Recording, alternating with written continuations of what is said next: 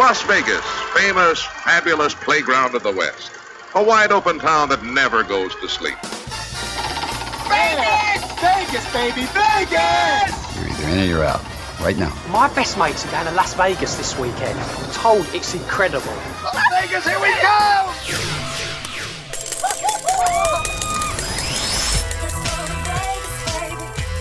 Pack your bags and get ready for a different kind of Vegas experience with someone who knows Vegas inside and out. You're listening to Vegas Never Sleeps with Stephen Maggi. Well, if you're a fan of classic rock, and you know I am, and especially if you were born on the East Coast, particularly there, Bruce Springsteen is a rock god. And there's a great book out on him if you like Springsteen, or even if you just like rock and roll. It's really a good book that really covers the life of one of the really greats of the business. It's called Springsteen Album by Album, and the author of that book, Ryan White, is with us right now. Now, Ryan, first of all, what a great way to look back at his life through albums. How important were the actual albums to Bruce Springsteen over the years?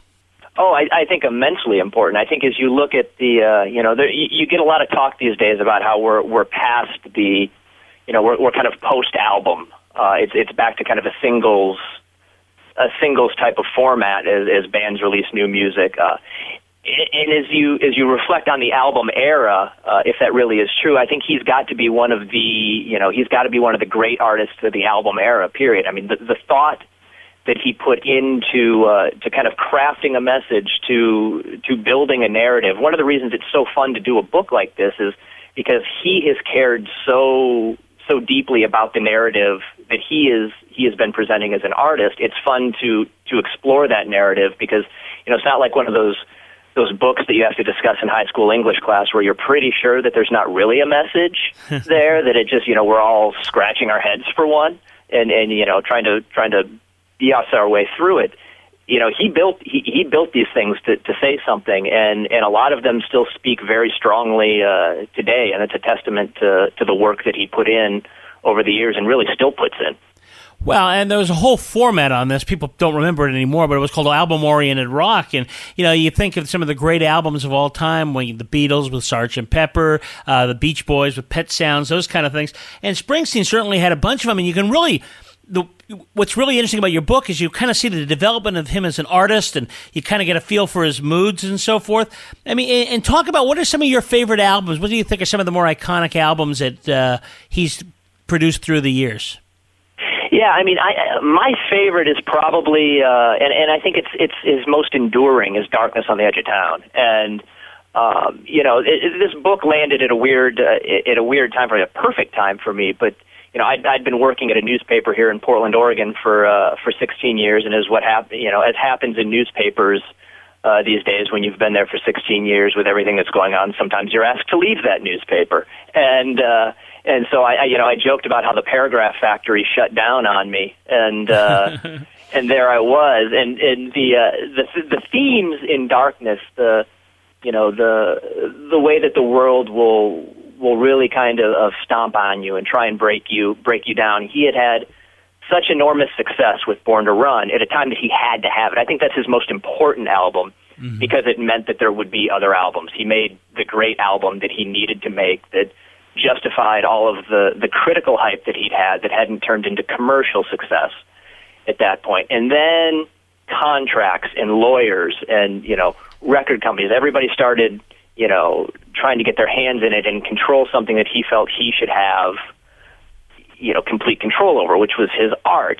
And so he went years without being allowed to be in the studio, and they would go out and they would do these, one of the tours was called the Chicken Scratch Tour, where they were just trying to make enough money to keep the organization running until all of the legal wranglings with his first manager could be sorted out. And so, that desperation, the sense that, it can all be taken away from you by, somebody who doesn't have, any of your interests at heart, are at the heart of Darkness on the Edge of Town, and yet you get to the end in the title track, and, there's the line about, I'll be on that hill because I can't stop. I'll be on that hill with everything that I got, and that you've just got to, sometimes shout back out into that void and dig your heels in.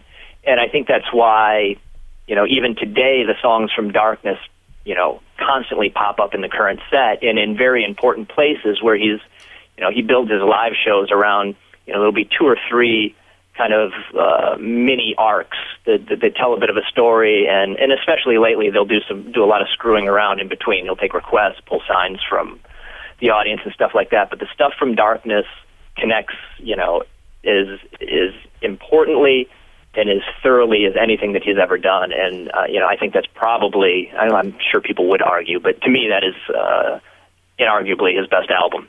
Well, Ryan, what makes a great rock song to me is when you can remember incredible lines, and his chronology is just incredible. I mean, I love there's so many great lines where you remember him saying something and that line sticks with you, and I think that's what makes those songs so powerful. Did you find that as you go through all the great songs that he's done?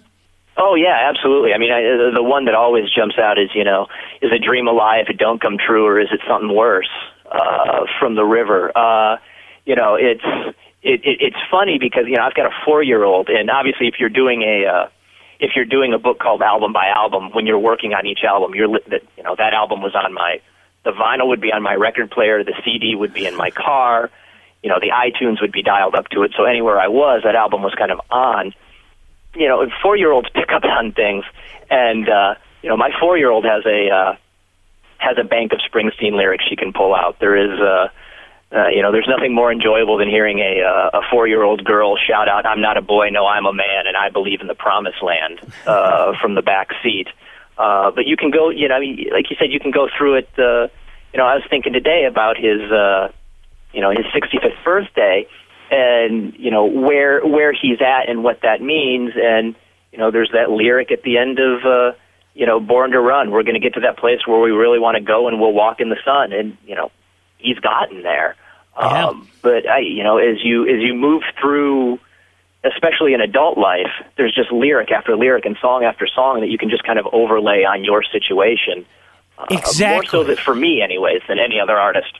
No, exactly. And I remember at a time there was a song, and I don't remember the name of the song, but I remember the line very well, where I got Mary pregnant, and that was all she wrote. And I think there's a lot of people that knew folks, particularly young kids, that's exactly what happened. And you could feel the agony and the pain and the mistake and so forth right from that song. I think it speaks to a lot of people.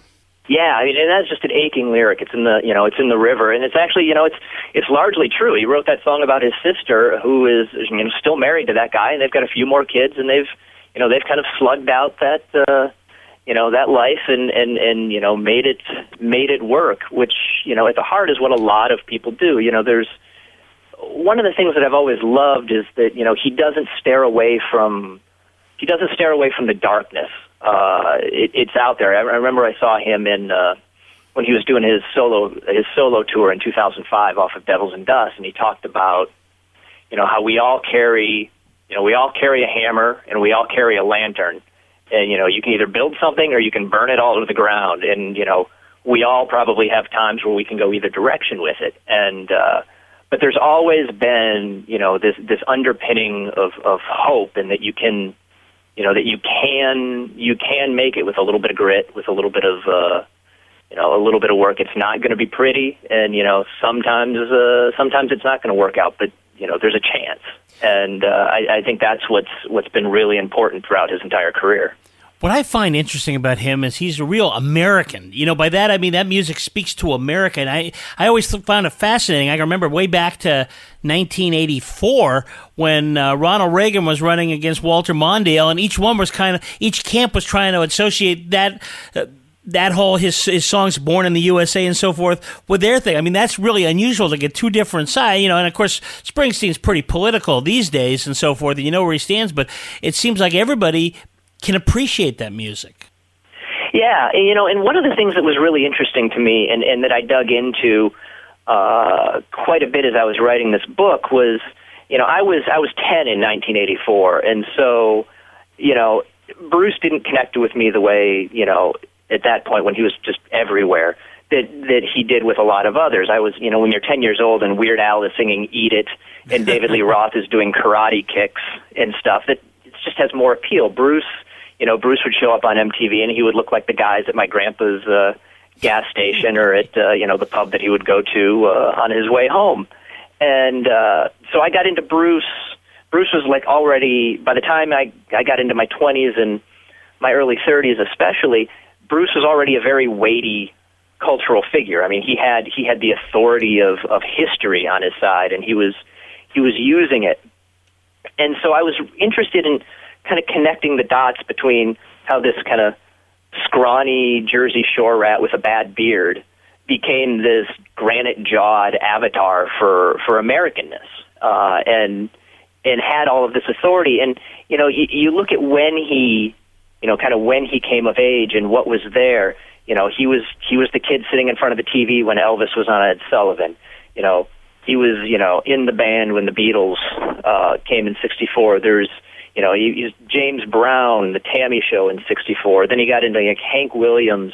His first big hit, Hungry Heart, is musically based on a Four Seasons song. Flannery O'Connor's influence on an album like Nebraska, what Roy Orbison, has meant to him. There's like the very history of, the beginnings of American music and rock and roll are all right there in his work. And then, you come of age with, the Vietnam War protests going on, with the civil rights movement in full swing, and all of that just kind of, he wasn't a very political person in those times, but that can't help see it's just there it's in the air at the time, and that can't help but seep into your thinking and the way you go about your art. And so now, even up to, his last, I guess not his last album, because he put out High Hopes in February, but Wrecking Ball. Before that, he's got samples of old Alan Lomax field recordings in there, to bring in an element of struggle that he wanted in those songs. And, there's Curtis Mayfield's influence on Land of Hope and Dreams. And so he's in some ways like this fantastic jukebox of American music. He's absorbed it all and put it back out through his own vision, and it adds, a sense of history, and through history, authority to the work that he's done, and the way that he has dedicated himself to that work. Well, it seems like rock music is just a great teller of popular culture, what was going on at the time. I mean, you have to put him in the same category that you would put a Bob Dylan or some of the Lennon-McCartney stuff and so forth. And that, as you say, you go through and your book is perfect for this, because you can go through these albums and you might not have been around at that time, but you kind of get a feel for what was big and important in America at that time. Yeah. I mean, absolutely. It's all right there if you take the time to look at it. One of the nice things about the format was, I couldn't go on and on and on about each album. I think the longest chapter is about 3,500 words, and so you got to choose your words carefully, and you got to pull out the exact right things, or else you miss something that you would not want to miss. And so it was a lot of fun to really zero in on things like that. And when I started kind of, you dig back into the layers. You were talking about the river earlier. Well, he was, Springsteen started that. He was sitting in a hotel room in New York. He was listening to Hank Williams and the, Long Gone Lonesome Blues, Hank song, where Hank goes down to the river and the river is dry. And, Hank, picked up a lot of his tricks and some early guitar playing lessons from a guy named Rufus Teetote Payne, who's the son of a former slave who grew up in New Orleans and kind of played on the street corners in the Alabama town where Hank grew up. And he got his nickname from he had a flask with a mix of bathtub whiskey and tea that he carried around. So Teetote he became. And all of that just kind of flows through and bleeds into the music. And I don't, in ways that I don't think anybody else has ever been able to do. It's certainly not as consistently and for as long a period of time as Bruce. More with Ryan White, author of the definitive book on Bruce Springsteen, titled Springsteen Album by Album, in just a moment. This is Vegas Never Sleeps. Hey everybody, this is Sam Riddle, and you are listening to Vegas Never Sleeps with Stephen Maggi. Let's go to Vegas, baby. Let's go tonight. Let's go to Vegas. We'll stay up all night. Let's go to Vegas, baby. Let's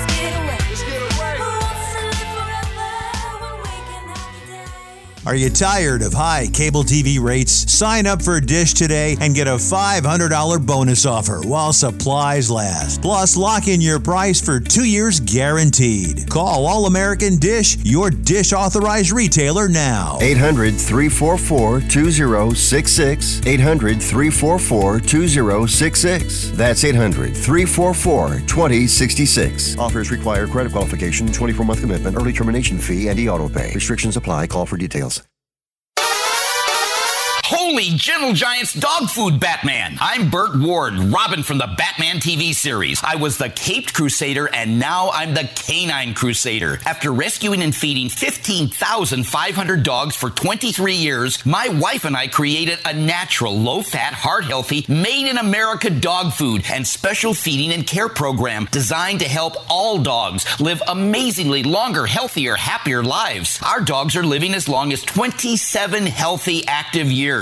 Yours can too. That's twice their normal lifespan and triple for some breeds. Would you like your dog to live as long as 27 years and still be active and healthy? Gentle Giant's dog food is complete nutrition for all dogs and puppies, all ages and sizes, and is different from other dog foods without the greasy coating and high fat content that can shorten your dog's life. Try our Gentle Giant's life-enhancing dog food for the longer, healthier, happier life of your dog.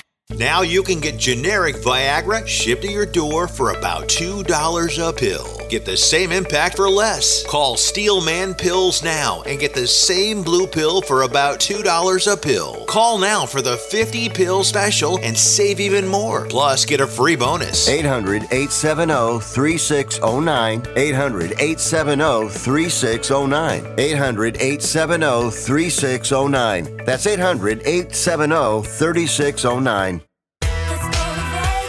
Now, let's return to Vegas Never Sleeps with Stephen Maggi. We are talking with one of America's top music critics, Ryan White, author of Springsteen Album by Album. Now, let's go to the beginning. You know, when he started out there, a lot of us on the West Coast, and I don't know if you said you worked in Portland at the newspaper. I grew up in California. I didn't know that much about him. You hear a little bit. If you listen to the right kind of radio stations, you'd hear some stuff. But you talk to people back in New York, and they went crazy over him. How did he get to be kind of that local, just big star? And then where was the big break from there to go on to the big national approach? Yeah, I mean, it was, it's funny. You have these conversations with people now, and like you watch him play lead guitar today, because it's not something that he works on a whole lot and hasn't for a long time. He kind of plays when he solos. It's almost like he's playing with vice grips, and it works. Especially for the music, for the type that he's playing, it works really well. But it's hard to convince anybody who sees him now that he was the hot stuff guitar hero of the Jersey Shore growing up. I mean, he could shred. He walked into this after hours club in Asbury Park. He had a small reputation, but it was a place where musicians went after their show to jam all night, and he walked out and he plugged in and he just stopped time. And, from that night came the core of the E Street Band. And they started playing around. He had various incarnations of different bands. The biggest one, at one point he had a band with about 12 people in it, which is closer to what he's been playing with last than it was, the original E Street Band when it became, 5-6 guys jumping in a van and road dogging it. But that's what they did. Once the first record came out, he got signed as a solo acoustic act and a wolf in sheep's clothes, as he says, because he was a band guy. And so he brought the band on for as much as he could, which is why the first album is a bit of a mismatch. They found Clarence Clemens for a couple of songs. Then they just blew it out on the second album. And then it was, and they were, at that point, they had a good regional following. They could, play a little farther south down the eastern seaboard. They could go up to Boston, New York, obviously. Cleveland was good for them. Oddly, Houston was a good town for them. But there were really 5 or 6 cities where they were making ends meet and, then taking a shot where they could at some other places. And it was when Born to Run came and he'd had a lot of critical success. Mike Appel, who was his manager at the time, who he would get into, the lawsuits with later.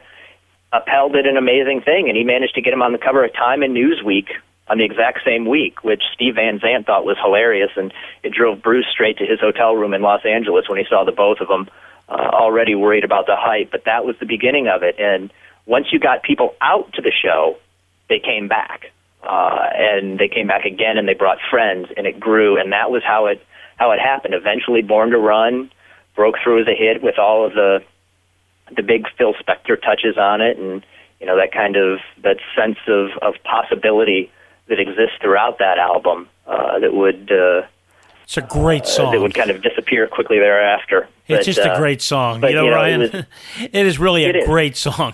There's so much going on, and you can't listen to that. If you like rock at all, it's got to be like in the top 20. It's just a great song. Oh, that whole album, that Thunder Road.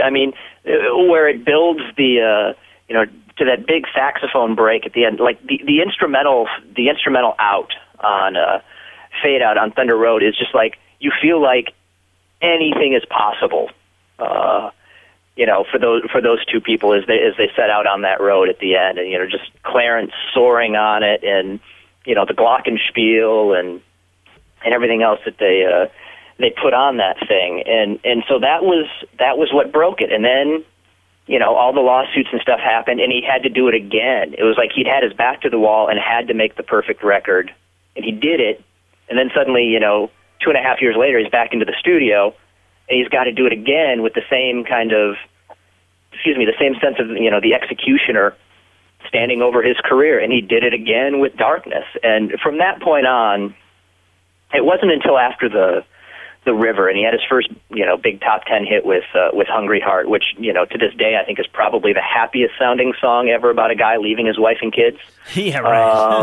And it was when he came back from the River that he was, he had the bank account of a rock star, but it was the Darkness tour that really kind of cemented his legend on a broad scale certainly as a live performer. You listen to some of the bootlegs from that era, and they were just playing at these breakneck speeds, and it wasn't punk music, but in spirit it sounded pretty close to punk music at that point. They were just alive and on fire, and 1 second from possibly having it all fall apart, and they would hold it together and then right back into the next song.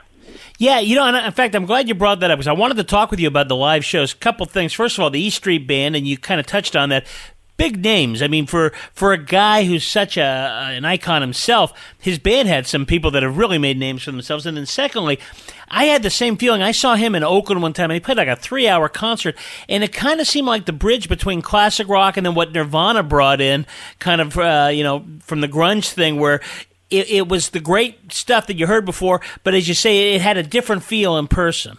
The live show now is and the last time I saw him was 2012 when he came here through Portland, and it was a 3-hour 20-minute set with no kind of intermission or anything like that. And he's pulling signs from the audience and taking requests. And there was this great moment there into the encore, and they're playing Dancing in the Dark, and he had a riser out in the middle of the arena floor that he'd gone out to once or twice.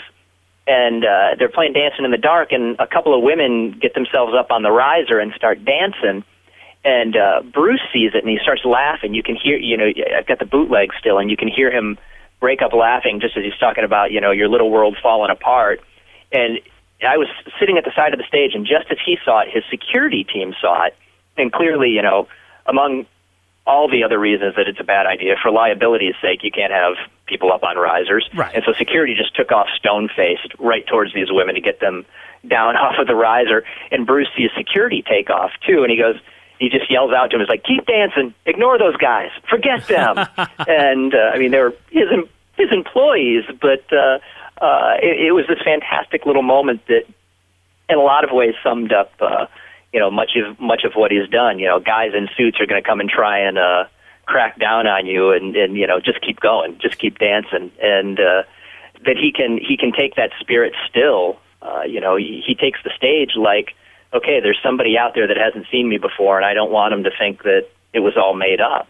Wow. And as for the band, as you said, there was there's a funny story in a book Clarence Clemens did a few years ago about how they were in Europe, and Damon Wayans was there doing a movie or comedy or something, and he ran into him, and he came to the show, and he looked up and he saw Steve Van Zandt and recognized him from The Sopranos. And he looked up and he saw Max Weinberg, and he recognized him from Conan O'Brien's show at the time. And he had this idea that Bruce just like picked his band out from various television shows. Like he didn't know any of the history or anything. He just figured Bruce watched TV and then just grabbed the musicians as they appeared. Again, great. And Steven Van Zandt, what a career he has in the acting world. I mean, what a wonderful thing. And again, it's kind of that Springsteen touch, to be involved with somebody who could be such a player in dramatic arts. Yeah, I mean, Steve would actually be his own great book. I mean, aside from, the role that he's played as they say, consigliere to Bruce, to, the Soprano stuff, to Lilyhammer, his drama now is Netflix drama where he's, kind of playing a version of the Silvio Dante character. What he does with his underground garage station on Sirius XM, and that type of rock and roll. He's just a passionate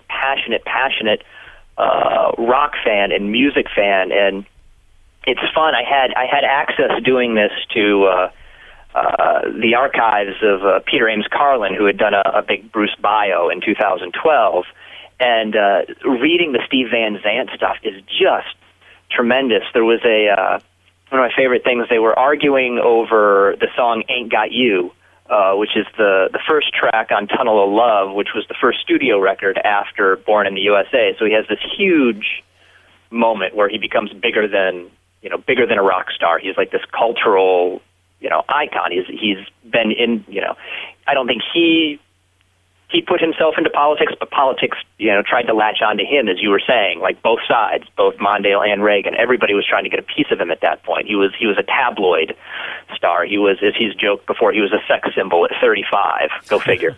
Yeah. And he comes back with, this very ruminative album about the complexities of relationships. But the first song, "Ain't Got You," is about material wealth, essentially. It's, I got the fortunes of heaven, diamonds of gold, I got all the bonds, baby, that the banks can hold, I got houses lined up end to end, and everybody wants to be my friend. And Van Zandt hated that song. Van Zandt was like, you can't release this, you are the best representative of the working class since Woody Guthrie, you can't put this song out. And Bruce said, well, it's honest. And Van Zandt says, I can make an argument to you that honesty is the last thing art should be. And then he just kind of, he shrugs and he's like, but that was another argument that I lost again. Maybe you should consider a book on him, Ryan, because this is great. Maybe a book on him. Now that we talk it through, I might call my agent when we're done here. Yeah, I'd buy it. I think it's great. And I'm a big fan of Lilyhammer and of course The Sopranos. Who was one more thing about Bruce in terms of, we've talked about all these things he's accomplished. I think something, and a lot of people don't talk about this, but in my mind, I'm a fan of Christmas music, and Christmas music doesn't lend itself that well to rock and roll and so forth. But I think Bruce did the absolute best version of a Christmas song from the rock world with his Santa Claus coming to town. Do you know anything about that song? I mean, how did that come to be in terms of what made him decide to play it? And it's a great version of that song. Yeah, and it's one of those things that I think found its way into the live set. And they had a good recording of it, and somebody was putting out a record, and it got lent to that. It was, you can go back into those shows where it became something that they were playing around Christmas quite regularly there in the 70s and stuff. And I think it's a great song. It lends itself to a little bit of stagecraft. Certainly, you can have Clarence ho ho ho his way through it as he does.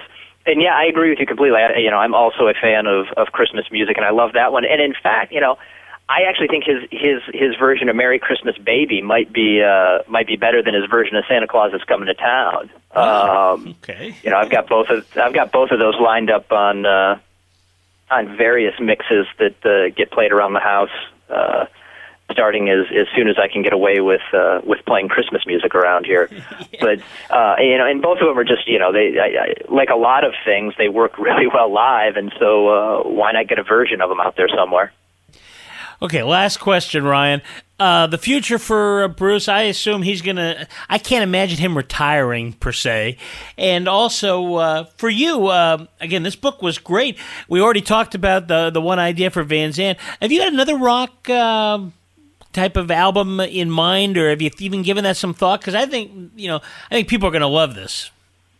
Yeah, I mean, I hope they'll love it. It's a really, on top of the words that I'm proud of, the folks that put together the photos and the timeline and the discography. It's a really beautifully packaged book. It looks great. I'm biased, but I think it reads really well. And very, very proud of it.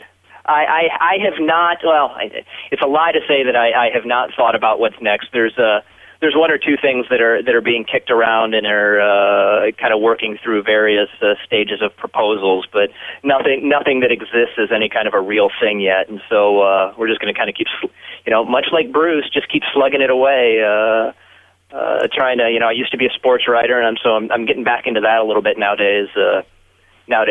So that is me. But as for Bruce, no, he's not going anywhere. He's releasing more stuff, it seems, than he has released before. He's figured out how to use the internet a little. He's been putting up videos of the week on his website, where it seems like he is actually writing a little note about it. And there's rumors of a river-related box set coming down the pipe. There's every now and then you'll see a snippet of video or a photo on his or his wife's Instagram where it appears new music is being worked on, and I think at this point new music is always being worked on. He's got the studio there at the house, and a huge collection of things that are in progress or are brand new. And so I would fully expect that there will be some kind of a new album next year, and he just keeps going. I think he feels like he's still got a lot to say, and he's passionate about saying it, and there's